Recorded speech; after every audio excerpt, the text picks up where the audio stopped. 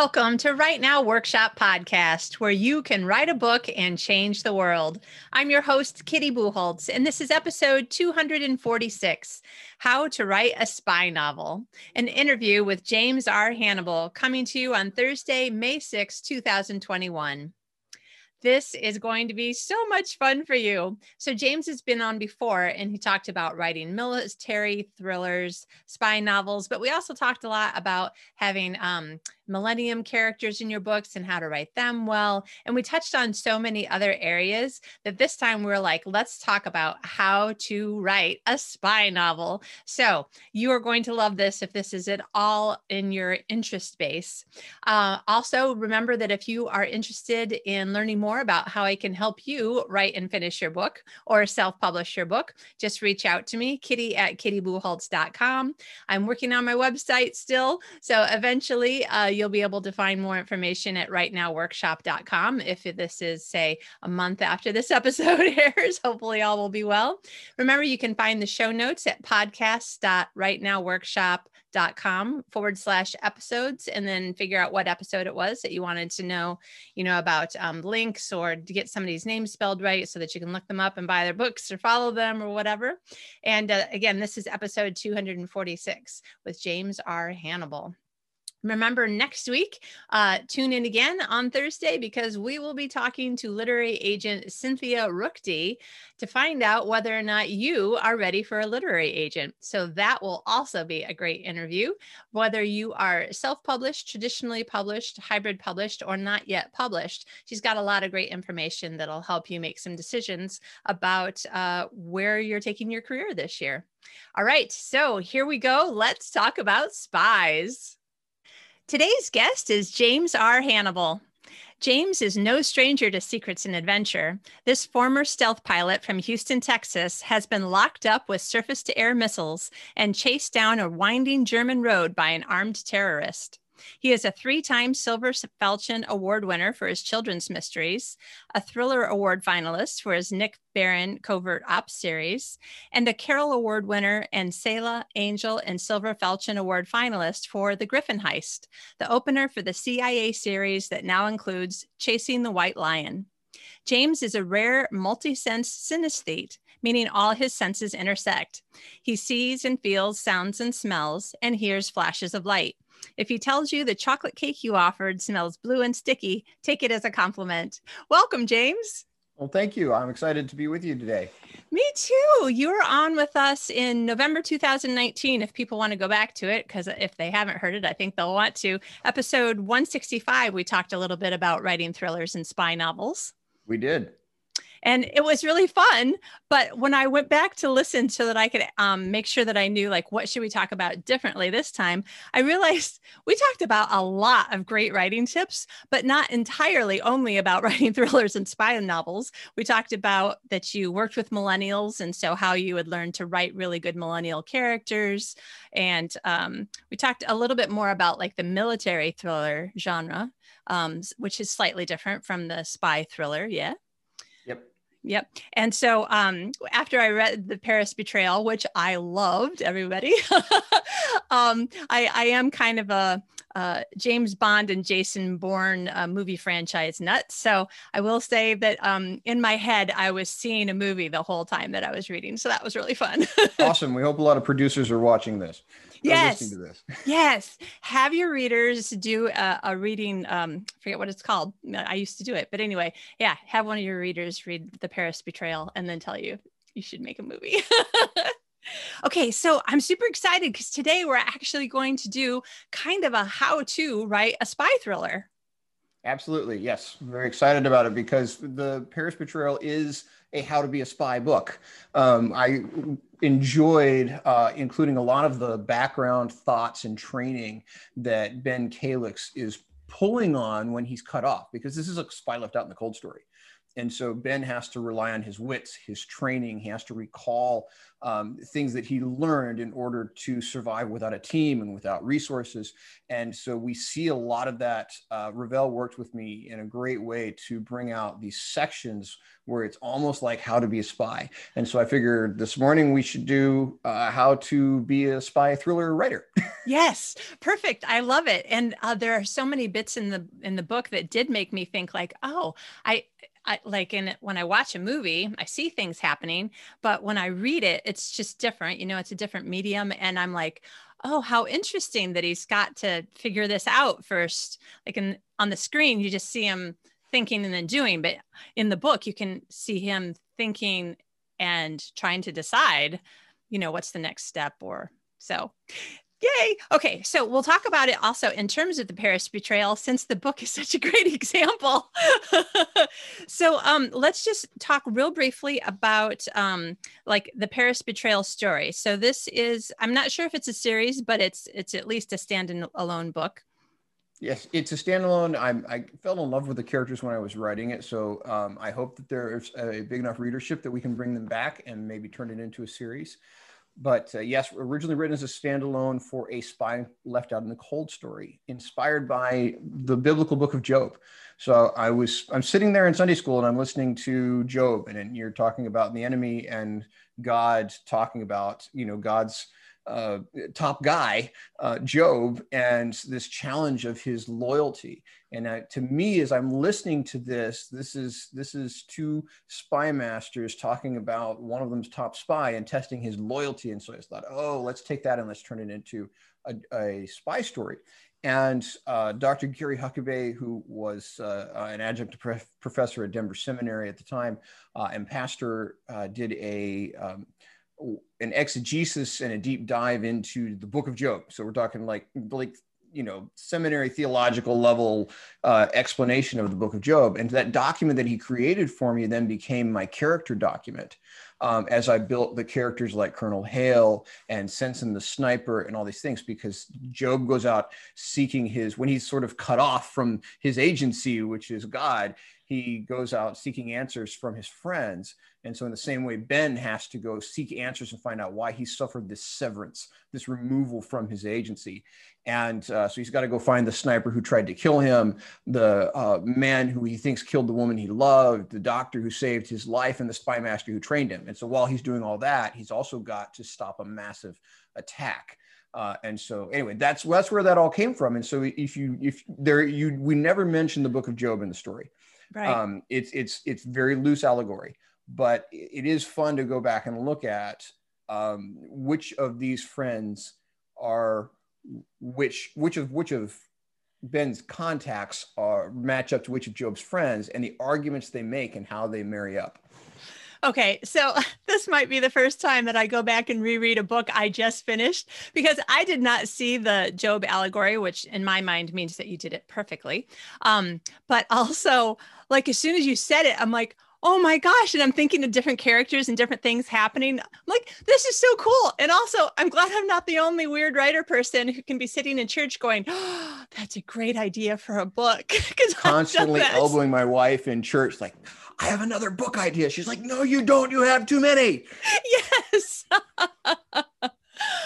Oh, okay. So this is really fun. So tell us, what are some of the things that we should be thinking about when we're trying to develop our spy thriller?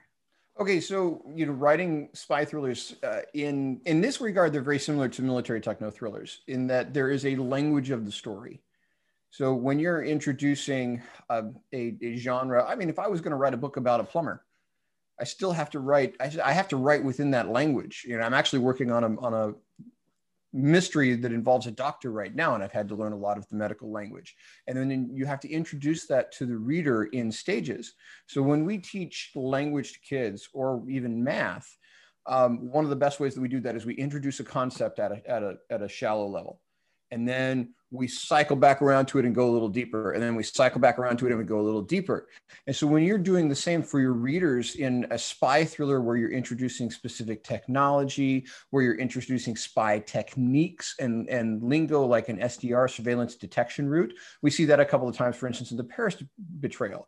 So, well, I need to bring that lingo in early with my readers and then cover it again at a deeper level later. And then if whatever your terminology that you're using is going to be a big part of the big end of the book, you really want to cover all those early, really get your reader fluent in that language so that you don't have to take time and stop and explain in the fast-paced final action. Right. Okay. And once again, I'm thinking about your story and how I can remember parts where like first you kind of explained it and then somebody had to do it and explained it a little bit more. I'm like, okay, this is brilliant. I'm so excited. Now I'm like, because I think, oh yeah, of course, James can write a spy thriller because James used to be locked up with surface to air missiles. I'm looking at your bio, and chased by an armed terrorist. But now I'm thinking, okay, there are tips that I can be thinking about. And this is probably sorry, I'm so excited because I just think this is such a great topic. And I love how to. But somebody could also be listening who isn't going to be necessarily writing spy thrillers, but is writing something outside of maybe what the reader knows and still taking some of these tips and being able to apply it to other genres as well. Absolutely. Yeah. I think the language concept of teaching your reader the language of the story applies to a lot of genres. Yeah. Yeah, that totally makes sense. I'm just thinking about like even romance novels that I've read. As soon as you said that you were researching things that a doctor would need to know and be able to say and stuff, I was like, oh yeah, one of my friends has like 15 books in a medical romance series. But she introduced the different words that I didn't know and things that I didn't know about in a way that made it not seem like I was in medical school for 5 minutes. Awesome. Okay. So what else should we know? Well, story inspiration is important. And it's great to have an idea and go, okay, I'm going to write this one. Like, having an idea about a couple of a spy in church or, a couple of warring spy masters. But that inspiration then needs a lot of fleshing out, right? And to do that, if you want to write spy thrillers that are going to have credibility, that are going to be read and go, oh yeah, I see that, then you need to have some understanding of the reality of the world. And so you want to prepare for that inspiration. You don't want to wait until inspiration comes and then research it, at least in my opinion. And so what I do is I keep current. I follow newsletters, I follow social media pages, feeds, and so on and so forth for, I would say, either in or spy adjacent businesses. So there are some DoD defense contractors, and this works as well for military thrillers, but DARPA always has some really great technology going on. They're always on the cutting edge. They're always pushing the boundaries. The CIA has a newsletter. They have they have feeds, so you can get on there. The one of the ones that is really interesting is the defense contractor news. So you can get weekly emails that tell you where the money's going and what the new defense contracts are, and these can be funny as well as informative. You're like, really? We're spending money on upgrading the toilets in the FEMA emergency van. Okay, but yeah. So oh my gosh. So that actually reminds me of a question that I had. And without giving anything away in the story, this is just kind of general, but because everything I know about this world comes from a movie, pretty much 97% at least. I thought we have the FBI, which is in country, and the CIA, which is out of the country. And that's it, because those are the only two organizations I've heard of. But when I was reading your book, there was just things that you said in a way that made me think, is this maybe another organization? I didn't know if there were like different organizations that you might be. And I don't know if you call yourself a spy when you're a spy, but that have people out there in the world doing this kind of work. Yes. So now we're getting to a delicate subject matter. So we don't have to go where you're not allowed to go, I but prefer to work in fiction. So I can tell you without a doubt that the company in the Paris Betrayal is a completely fictional agency. But yes, there are a lot more agencies out there, and not necessarily agencies, but perhaps units and organizations where people are working in intelligence, in specifically in human type situations, in which case, when I say human, back to the language of the world, we're talking about human intelligence, face-to-face interactions, things like that. Oh, okay. So, so when you're getting on these lists, so for one thing, I'm thinking that maybe me just writing one-off spy thriller would be an awful lot of work for one book versus like this is kind of your wheelhouse. And so staying up to date with everything actually is going to help you with probably all of your books. It is, and it's not just going to help you with your research, but also when you fill your brain. If you say, okay, I'm going to write spy thrillers, and you fill your mind with that, you go follow the DARPA feed, and DARPA is fantastic with I think I already covered that, but the technology stuff that they throw out there, it's just the gee whiz. Look at that! What are they working on now? Yeah. that guy's got a prosthetic with a mind of its own. So. Wow, that's cool. They actually are working on some really cool prosthetic stuff. But so when you follow these things and all of these newsletters, Facebook feeds, my Facebook feed, I apologies to my friends, but I don't actually have any of my friends except for very immediate family and my best friend are on my Facebook feed. And so I don't ever see everybody's news, because what I fill my feed up with is with these pages and these groups, so that what I'm seeing when I turn on social media is this information. And the reason that I do that is for inspiration. So when you fill your brain with these things, one, you're prepared for when inspiration comes, and two, the inspiration, you can find inspiration from them. So when it's almost like cross-referencing. The human brain is a fantastic computer. So you're filling it with this information. You see something come across your Facebook feed, and you immediately cross-reference with something you pulled from a newsletter 3 weeks back. And then your brain goes, ooh, great book idea. And so there you go. Right. Okay. Wow. This is so interesting.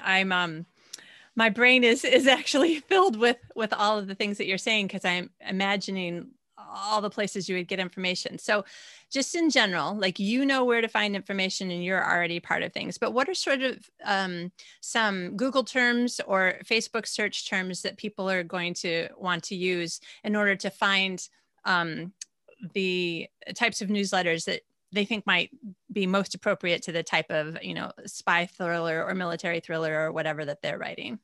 Yes, I would put in, there's a couple of really great ones, but so DARPA, obviously, DARPA, Google them, make sure that you get the actual DARPA and not all the conspiracy theory websites that think DARPA is evil and that Darth Vader runs it. And then you can go to the CIA website and peruse there. You can peruse their archives and look for information from them. You can go to Twitter and just follow the CIA. You can go to, you can type in Department of Defense newsletters and see what pops up. You can type in Department of Defense contractor announcements and see what pops up. So all of those would be great. Also, you can go to Lockheed. You can go to Boeing.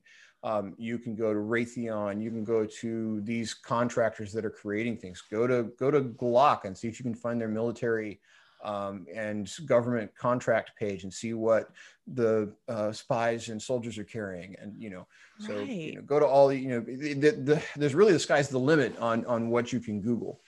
Right. On Jane's Defense as well. Jane's Defense is a good one. Of course, a subscription. Jane, like Jane, the word Jane Doe. Okay. Jane apostrophe S, Jane's Defense. Go to them, Jane's Intelligence, and see what they'll give you for free. They charge an arm and a leg for their actual publications. Yeah. Wow. Okay. Now I'm thinking that between all of that, you could find a gazillion ideas. That's probably how it's been working for you. Yeah. Absolutely. Yes. And was the Griffin heist? So I'll let you just give the one sentence overview of the Griffin heist. And then did you pick up some of those ideas from just reading newsletters? Yes, absolutely. And the Griffin heist is a rookie CIA officer has to essentially find out who killed her father, and is also thrown in the mix with a group of elite thieves in order to stop an actual heist. And so they end up with this high altitude data vault up in the mesosphere. And again, that idea, a lot of that inspiration came from, I believe it was, I don't want to misspeak, but I believe it was Boeing. It was either Boeing or Lockheed that was working on exactly that technology.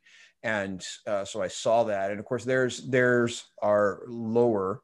And so when you're writing these things, you want to push the boundaries, you want to push the edge, because especially with the way the book timelines go, in my case, I start writing a book 2 years before it reaches the shelves. And so, I don't want to be, it's not like Apple. I want to be outdated, for whatever right. I buy. The phone that I buy when I'm writing the book is 3 series back, by the time it hits publication. So I really try to push the edge. So I took what that defense contractor had created as a multi-use system. It can be surveillance, it could be an information node, a low altitude satellite, that kind of thing.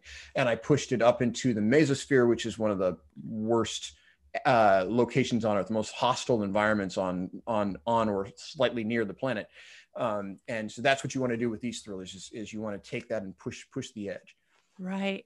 Okay. So listening to all of these ideas that you had about different places where you can find ideas while you were talking, and I was also thinking about the Griffin heist, I was like, oh, you could get on all of the email lists for like Jeff Bezos's space thing and Elon Musk's space thing. Like they're going to start doing. Those, yes. So I was just thinking, can you imagine like you're on the tourist version of the spaceship, but then you've got to do this other thing, but like you're in an enclosed, I'm just like, there you go. No, that's absolutely in my brain. I sent a note to Elon Musk volunteering to be one of the first people to fly his, he took that idea of his big vehicle that's going to go to Mars. And he actually sort of engineered it so that it could do coast to coast. So you can like LA to New York in 30 minutes.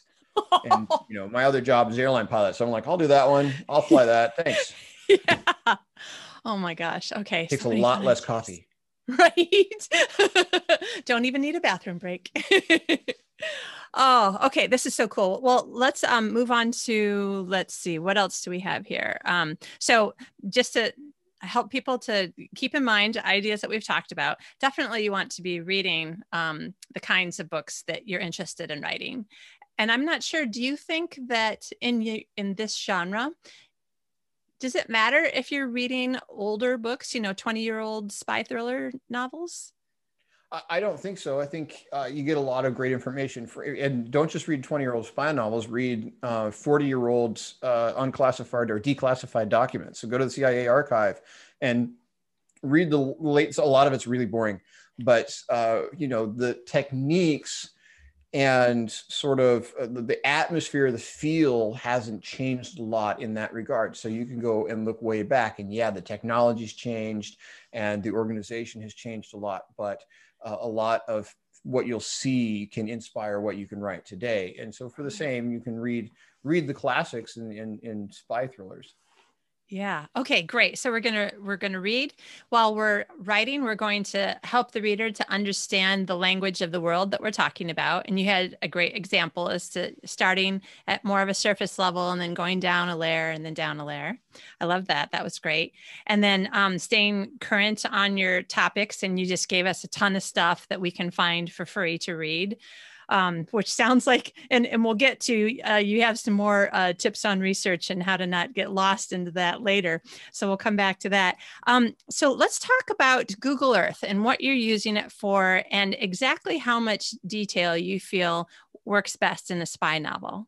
Reality is very important to me, and that credible feel. And when we're in our brains, we can skip things. We can think we were going left and we were going right a little bit, before we can do things that are physically impossible. It's like the brain is the matrix. You can, we have full control in there. And so when you are researching a location and you're trying to move your hero or any of your characters around a specific location, it's best the number one best thing is to go walk it, to go actually be there and walk it. And I have that unique opportunity as a airline pilot where I can do that a lot with my locations. Oh, right. But with Google Earth, you can kind of do the same thing. And so Go to your location, walk the streets. And even if I've been to a place, I come back and I turn on Google Earth and I go to the same streets that I just walked while I'm writing the scene. And so your lefts are your lefts and your rights are your rights. Now, don't become a slave to that. If it's going to ruin your story because he has to go left here instead of right, and it's not it's not Times Square where everybody knows what it looks like, then that's fine. But do your best to stay within the sort of this is real world fiction. So we're not writing fantasy. There is that version of spy novels where it's more that fantasy level. But what we're talking about in a spy thriller is usually a more grounded, reality-based, more gritty. And to help you do that, get into Google Earth and stay grounded in those streets that your spy is following. Right. That makes sense. I don't think it ever would have occurred to me ever that I should look to see what I actually experienced during the week that we were in Paris. We went to the Louvre like on the second day or something. It was my birthday. And I was like, it's a famous museum. We should do it just so that we can say we did it. And then we fell in love. And so every single time we were walking somewhere, if there was a reason why, we walked past the Louvre again, even though, there isn't much to see outside, but still like it's actually an old castle grounds and all these things that I didn't know. And I wouldn't have known if we hadn't been doing that you can walk through the center. There's a road that goes through the center. It's like to one side of, well, actually it's right where all the outside shots are that you see in movies. And I don't think that it would have ever occurred to me to even look to see, where can my characters run? Otherwise, they'd be running down a brick wall for like 6 blocks before there's any place to go. And I think in one of the cities that your character, Ben, was in, he actually said something about either he knew it or he had looked on the map. I'm not sure, that he knew he couldn't go this way because he couldn't get through. He couldn't get all the way through.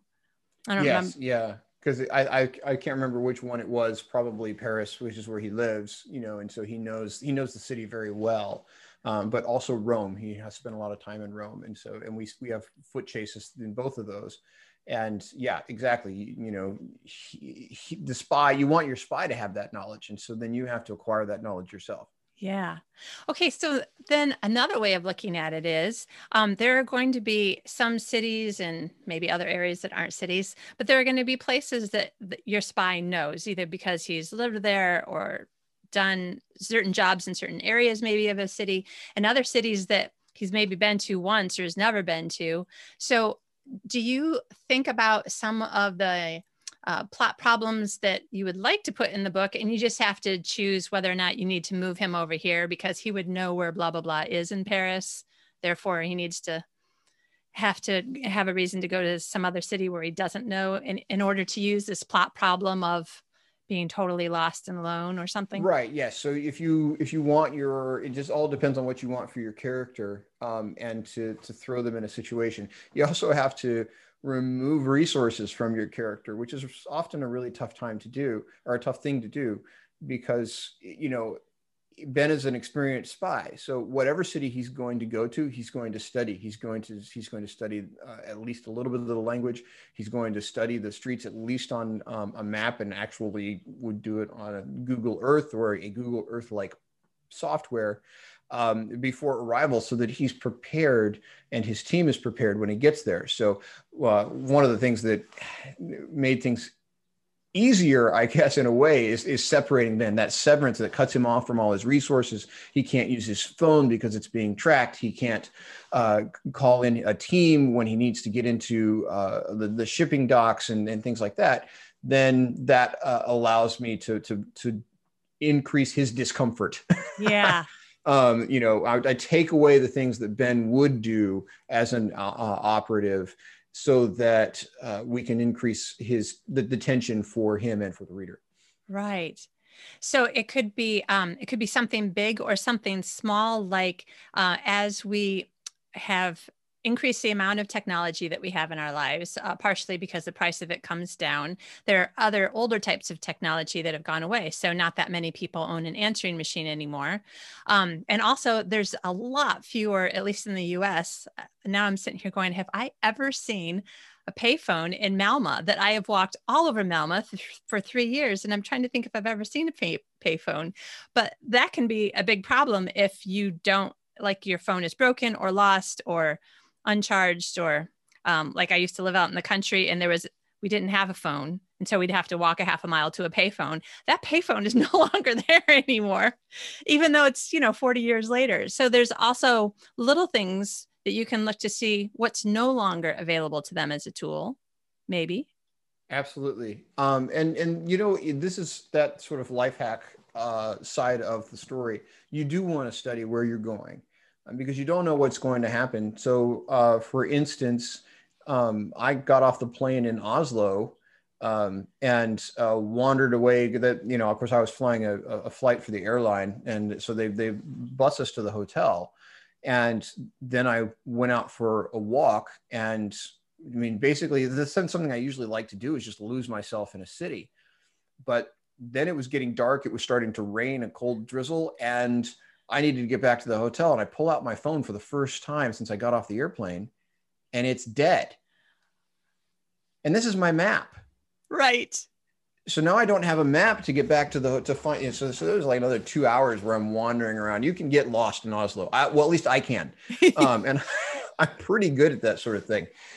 So anyway, this is one of those life hacks. If you know where you're going, make sure your technology's charts, all those things. But if you're taking your family on vacation into an unknown city, make sure you sit down with them. And my poor kids, they live with a survival instructor and other things that I've done in the past. And so we're going on vacation and we have to sit down in front of the computer and walk the streets on Google Maps. And they're like, why are we doing this? We're just going to the beach.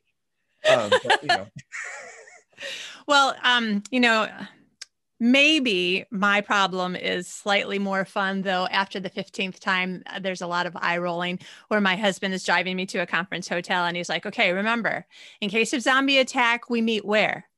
In case of EMP, we meet where? I'm like, is the zombie attack where we meet back where we started, and the EMP is I stay and come and get you? And he's like, no, you never stay and think I'm going to come and get you. You have to get to a safe place. I'm like, oh gosh, I can't remember all these things from my Romance Writers of America conference. That makes me feel better because I know I'm not the only one who does that. Awesome. Well, if you ever fly into Copenhagen, we'll come over and have lunch with you, and you and John can go over your, attack evacuation plans. That's right.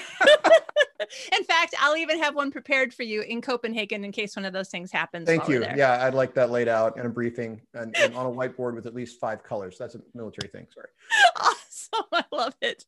Okay, well, let's talk about some of these other things. You were actually talking about that spies, we always think of fictional spies, they survive on their wits, but there's a lot of other things that are going on, things that they've learned over time that they are now kind of just taking from this vast array of knowledge, wisdom, and experience.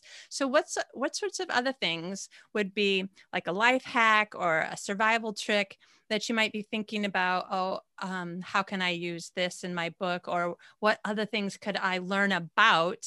If you're not thinking about zombie survival guides, and what are other sorts of ways that we can come up with ideas when we've never come up with ideas like this before? Well, definitely get a life hacks calendar, like the day, you got the little flip calendar page by page, and what's the life hack of the day.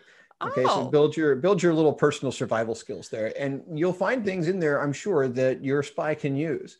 Right. Spies like home life hacks as well. When using the lotion to get a ring off a finger might have some other application in removing a piece of technology or something like that. But, little things like that, and for me, obviously, I draw back on time as a survival instructor and others to go those sort of big survival life hacks. Go far, fast, go farther, faster. We touched that a lot in the Paris Betrayal, and that's what part of that language too is we bring it back around to explain the concept. But basically, anybody can use that concept when things are going bad in an area. Whether somebody is, we were pursued. My wife and I were pursued by a terrorist in Germany. You don't expect that to happen, and we weren't doing anything operational. We were just driving between a couple of bases, and this lone wolf terrorist decided he was going to kill a couple of Americans. So when things go wrong, or say you're walking home, you're a college student, and the campus lights are out. Like, I bring this up because this happened to my niece. As far as just the lights failed in the parking lot, and so the late classes, you're walking through that dark parking lot, and you sense that maybe somebody's watching you. Remove yourself from the situation. So go far fast. Get out of there. Don't stick around. And the longer that you stick around a bad situation, the worse things could be, the higher the chances of disaster. So remove yourself.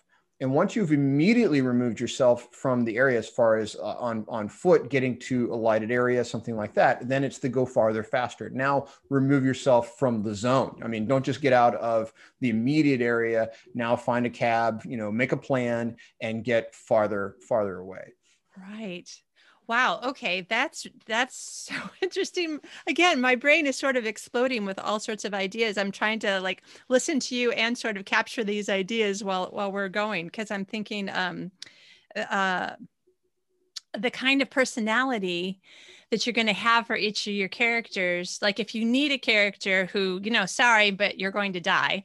You don't want them to be, two-dimensional stupid, but they might be the kind of person who's like, okay, I refuse to give in to a fear of nothing, fear of the dark. There's no reason to be afraid of the dark, but maybe that is what's going to get them killed. It's just being the bravado, but make it part of the personality, in which case it doesn't have to be, like the Scream movies where, well, she ran upstairs instead of out the front door. So of course we all know she's going to die, but that's because she's stupid. But this would be more something where, if you knew, you might be thinking, well, that's because it is stupid. But somebody whose character is, being strong, not being willing to be scared by other people and stuff in a situation that could be the thing. And the young character, especially, and that's not unrealistic at all. Working in these types of operations, working with young military and others. They often have that, the younger airmen in the Air Force, for instance, have that I can't be killed. They have that immortal illusion. And so you're constantly, no, you can't do that. I don't want you to go. I don't want you to take that risk. Okay, here's a better way, because they do have that sort of invincible feeling. And so they're more likely to take those kinds of risks. And so if you want to kill one off, go ahead. Yeah. Teach the others a lesson. That's right. And then like at some point I need to put somebody in one of my books who finds out later that they got away from a bad situation through intuition, that they were afraid that they were just being silly. I was running in Central Park because I was at a conference and I was like, I'm in New York. I want to run in Central Park. And I was getting ready for a half marathon. So I had all these great excuses. And I love the woods because I grew up in the woods, and I was running down this path and there was like a big copse of trees. I'm like, oh, this is going to be beautiful, and it's hot, so it'll be cool. And I got probably 20 yards in, and all of my senses were just like, all I could think of was every terrible CSI New York episode that I saw and how it says, based on a true story. And I'm thinking, I don't know why all of my senses are on alert, but I turned around and ran the other way a little faster than the speed that I ran into the woods. And then I just stayed on the plain open trails where there was no hiding places. I actually have a similar experience in Hyde Park in London. Oh, wow. Got locked into a park. That was weird because and that was, again, that sort of stupid invincible thing where you're walking around like, nobody's going to bother me. I'm a relatively big guy. So I'm walking around at almost midnight. I entered the park. Hyde Park is huge. I entered the park before closing and wandered around there working on a book, working on thinking. That's how I write, and wound up there well after dark in pushing midnight. There's some creepy folks that gather in that park after midnight, not up to no good. And like, again, it was that sense of, okay, I need to remove myself. And then one of the groups saw me walking and approaching, and apparently I was infringing upon their whatever they were doing. And so they started to pushed towards me. And so that was one of those, okay, remove yourself from the situation quickly. Yeah, I'm a big guy. I have a lot of training, but I really don't need to be fighting 8 guys in the dark right now. And when I got to the gate, you know, there's a policeman on the other side of it. He was like, why are you in there? Because it was locked. I had to extricate myself. Some of them you can go, some of them are the turnstiles where you can always get out, but the one I got to was not. And so like, would you mind? Yeah, thanks. Tourists, right? Yes, exactly. Americans. Yeah. Oh, that's another thing. So you could Google like all sorts of news stories, you know, what's the, you know, stupid people who die, all the stories. It's right on the tip of my tongue. Like my husband and I sadly joke about it all the time because they're true stories. The too stupid to live kinds of stories, you know, where somebody's like, I know what I'm going to do. I'm going to use this Batman cape and reinforce it with steel and then jump. And then, oh my gosh, I died. Like the Darwin Award stuff. Darwin Awards. Yes. That you could probably find ideas for, sorry, my brain is just on overdrive. Or a right lot now. of high hilarity either way. Yeah. You know. Spend a day laughing. It's, you know, yeah, more inspiration than cat videos, but. Yeah. So, is there such a thing as spy thrillers that are set in a realistic universe that have kind of the Marvel Cinematic Universe approach to humor? Like this is all serious and people are dying and there's aliens, but like there's all these little pockets of humor throughout the movies. Like, are there any spy thrillers like that? I would say there are mine, but that's one of the big comments that I get actually on my stories is, wow, there was a lot. I didn't expect a lot of, this is a serious topic. I didn't expect all this humor. I think there's less in Ben's book because in the Ben Kalick story, because of the situation where he's severed and he's on his own, and so there's less team interaction. But in the Talia Inger stories, where it's this group of thieves and they might kill her at any time, so there's that heaviness.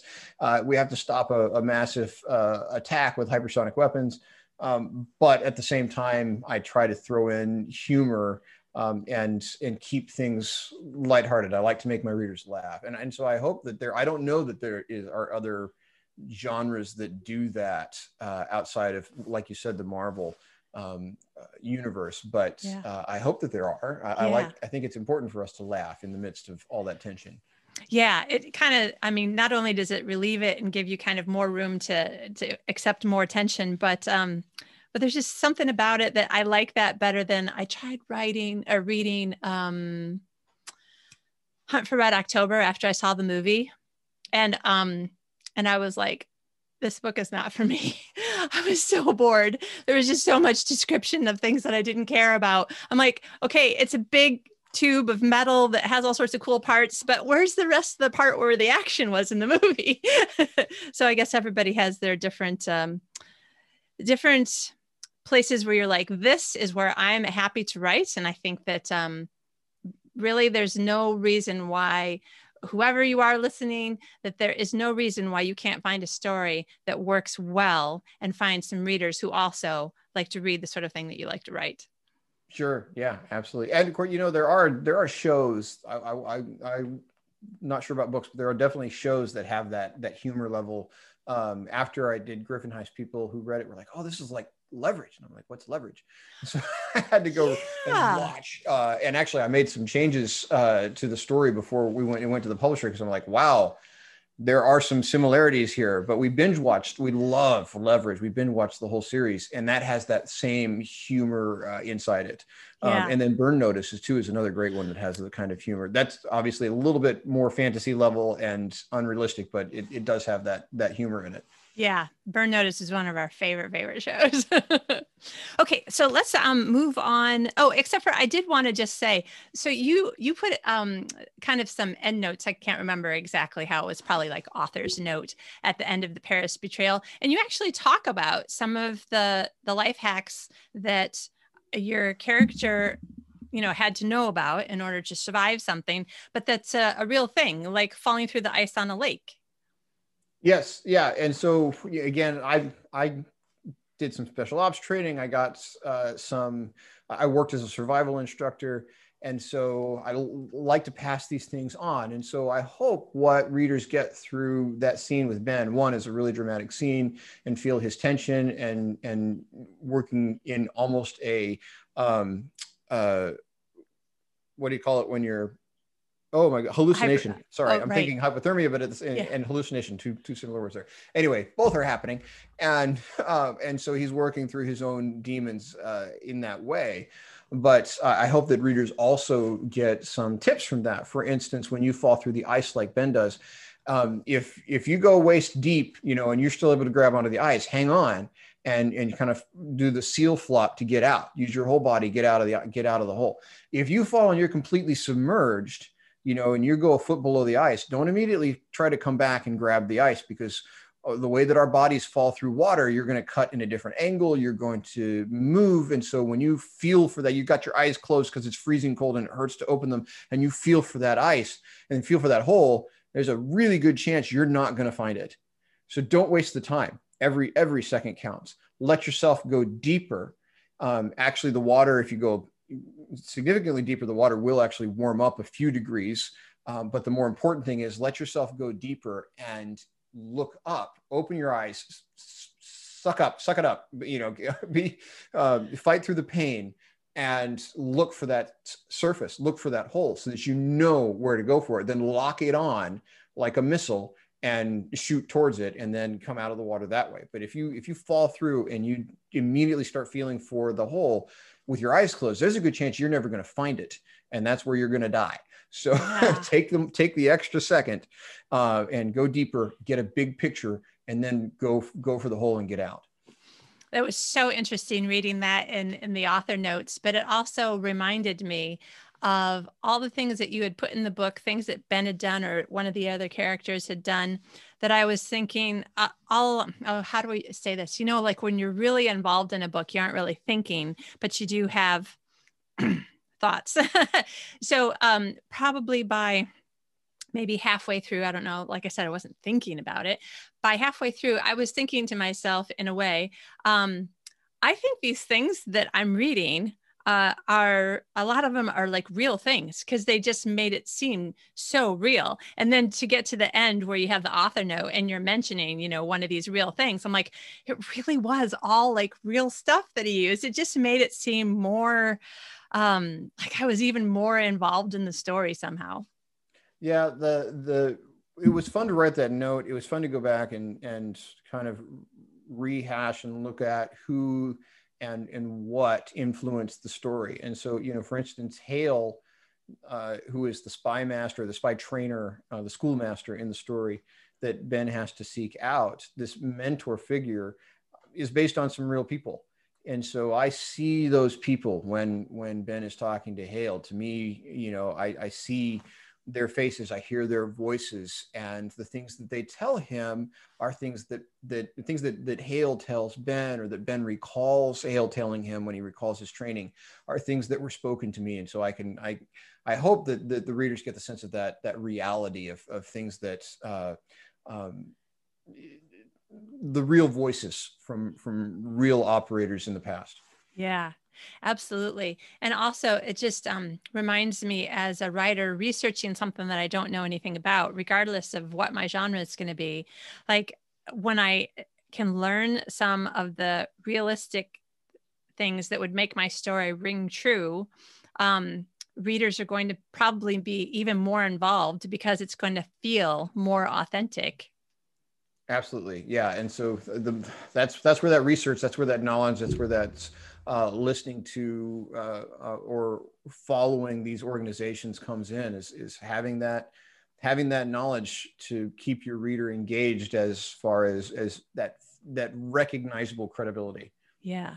Oh, okay. This is so cool. All right. So, we actually, I knew this might happen because I'm just so interested. And, like I mentioned to you before we got on, that I had a day off yesterday and I was like, I just feel like kind of a Jason Bourne kind of movie, but I want to watch something I haven't seen before. I've seen all the Jason Bourne movies lots of times because I really like them, but I just wanted to see something I hadn't seen. I tried 2 movies and barely got an hour into either one of them. I'm like, this is the worst spy movie ever. So I just have like spy stuff in my brain right now. So let's go a little bit quicker. You talk about spies have to work solo, but also, and this was interesting to me, that they also have to rely on teams. So what do we need to know about that if we're writing a spy thriller? Well, and I hate to say tropes, but the fact is that spies rely on the folks who provide technology and folks who help them understand that technology. So we all, and in every story, for instance, I brought up Leverage. You have the geeky guy. Hardison, is that right? He's awesome. And but you have those types of folks. In the real world, you have whole teams of people, and it's not always the same person, and somebody is just assigned to the job. But spies rely on teams. You rely on, even in, for military speak, you talk about a drone team. The world, we often talk about drone pilots. Well, it's not really a drone pilot, and the other thing is the idea that drones take the human being out of the equation. It's completely untrue. The Predator and Reaper drones that we're flying, you're talking about at least 10 people that are part of that equation that are working behind the scenes.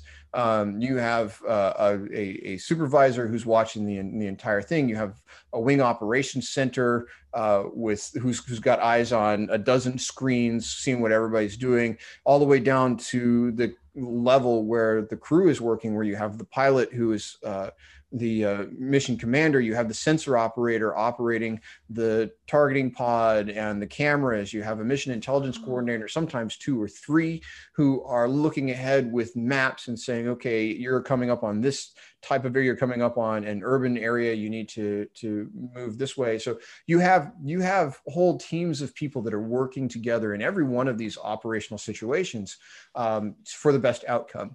And so if you're writing these thrillers, it is realistic to bring in teams. And for me, that's more fun too. I like people working together. Like I said before, you can bring in the humor. For Ben, because of the type of story it was, because it was actually an allegorical joke, I had to isolate him. But I still gave him people to talk to by seeking out former team members and former contacts. Yeah.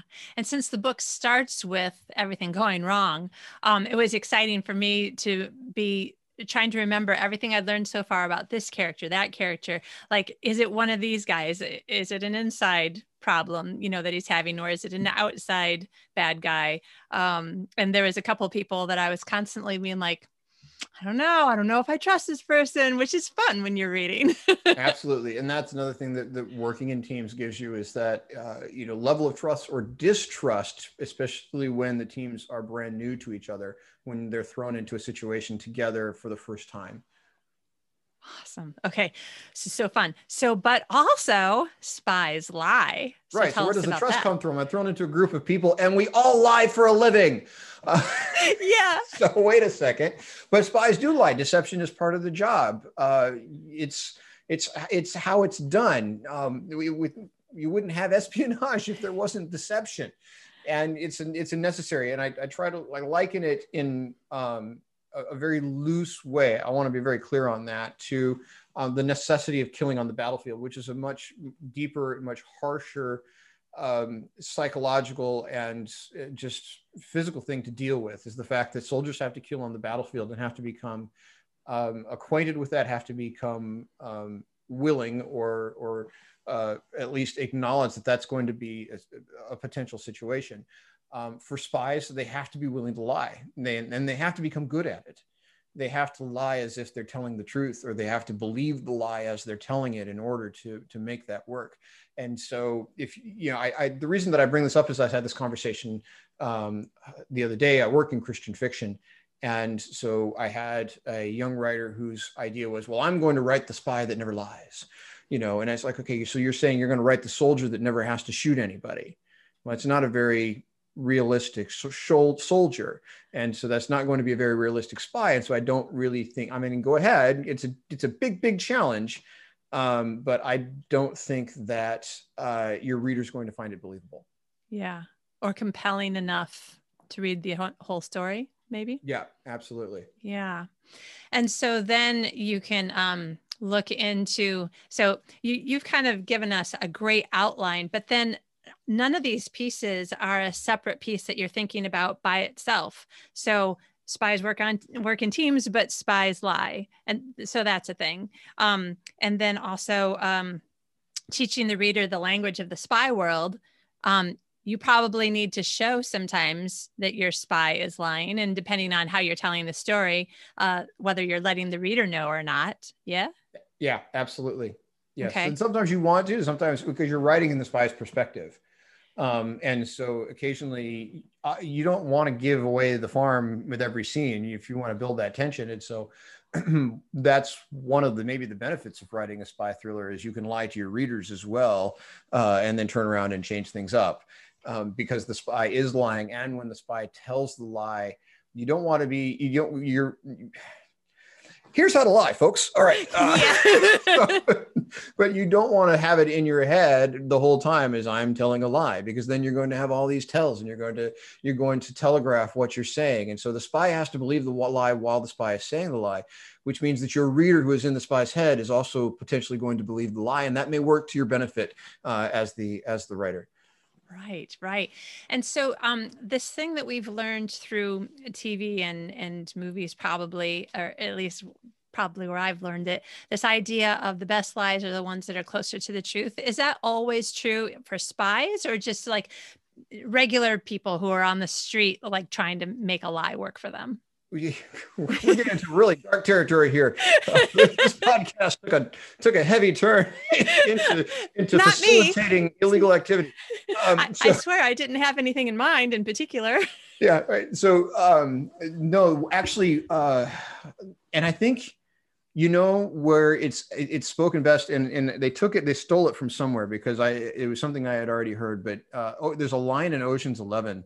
The original Ocean's 11, where he says, "Don't lie when the truth will do." Oh, and yeah. that's an absolutely a mantra.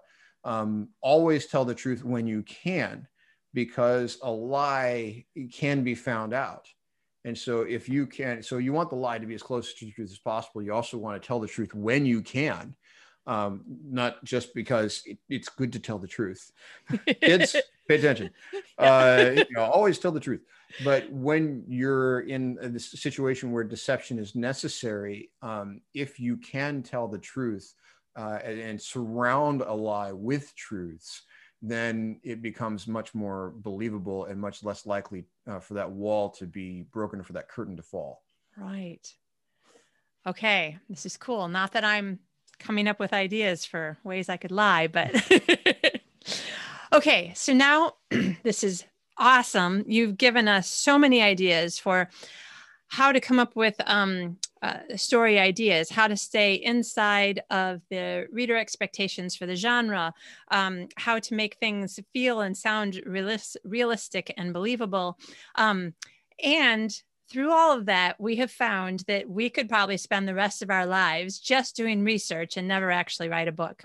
What do we do, James? How do we handle that problem? You have to. And actually, I created I think Blue Ridge Mountains has a blog on this, Blue Ridge Mountain Christian Writers Conference, their page. I wrote a blog specifically on this topic because I was fighting the same thing. And I actually created a decision tree, matrix to, okay, if this is happening, go to this, and then but then set a timer, because, or have your wife come in and slap you around a little bit.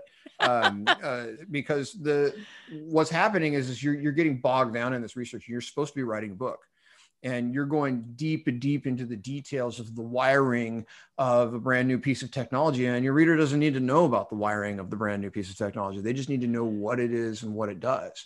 And that's enough. Or you get bogged down. I got bogged down once in shrinking a piece of technology. So it was small enough to fit inside a pen, but not quite. So I got bogged down in trying to reinvent somebody else's piece of technology or rewire somebody else so that you could fit it inside a pen. And when I realized I'm writing fiction, it's close enough. I can fit it inside a pen. It's believable. Move on, But I think I lost like 3 hours of my day trying to, learn how to be an engineer. So don't do that. So set a timer. Or I have a standing desk, and I have an alarm that goes off with the standing desk. So when it's time to turn to stand up, it's also time to set the research down and get writing again. But you can do any technique that works for you as a wake up call, almost like, have you ever heard of lucid dreaming? Yeah. Okay. So Inception, right? And they have a talisman. Right. Okay. Right. So, and the talisman is a top. I actually have one of these sitting on my desk right now, and they spin the top. And if the top falls, then they know it's reality. But if it keeps going, then, so have your talisman sitting on your desk. Okay. So when you're researching and you're lost in that researching, you don't know, you've lost reality and sense of time, and your eyes drift to your desk and you see that top sitting there. You go, oh, that's my wake up call. I'm supposed to be writing my book right now. Take the eyes off the research and get back to the work. Brilliant. I love it. That's a great life hack for writers. Okay. So I will put a link to the blog in the show notes so that people can go to writenowworkshop.com/episodes, find this episode that I don't know the episode number yet, but it's coming out on May 6th, 2021. But in general, it sounds like we could go back to one of your other pieces of advice. And no matter how painful it is, open our eyes, look up, find the hole, and get out of this huge lake of research that we've got stuck in. Absolutely. Exactly. Just like that. Awesome. This is so much fun. Okay. Tell us a little bit more about, so at the time that this episode goes live, your book will have been out for 2 whole days. Woohoo! Congratulations. Thanks so much. So if you're looking for The Paris Betrayal, you can find it anywhere, any of your favorite bookstores. You can also go to jamesrhannibal.com. Don't forget the R. So jamesrhannibal.com is my website, and all of my stories there, Paris Betrayal, will be front and center for you to click on, and we'll have links to all the different places you can get it and learn about Ben Calix and A Spy Left Out in the Cold. Excellent. And from a reader, I'll say I really liked it. And I don't necessarily read a ton of this kind of book, but I loved this story. It was really fun. Awesome. I'm so glad. Yay. James, thank you so much for taking time out of your writing day and sharing with us all of these tips. And maybe people can go to your website and hit the contact button and say, I used your tips and I wrote a spy novel. Or I used your tips and I robbed a store. So, hey, we've created a lot of monsters this morning. It's been a lot of fun. Thank you so much. We appreciate you. All right. Thank you.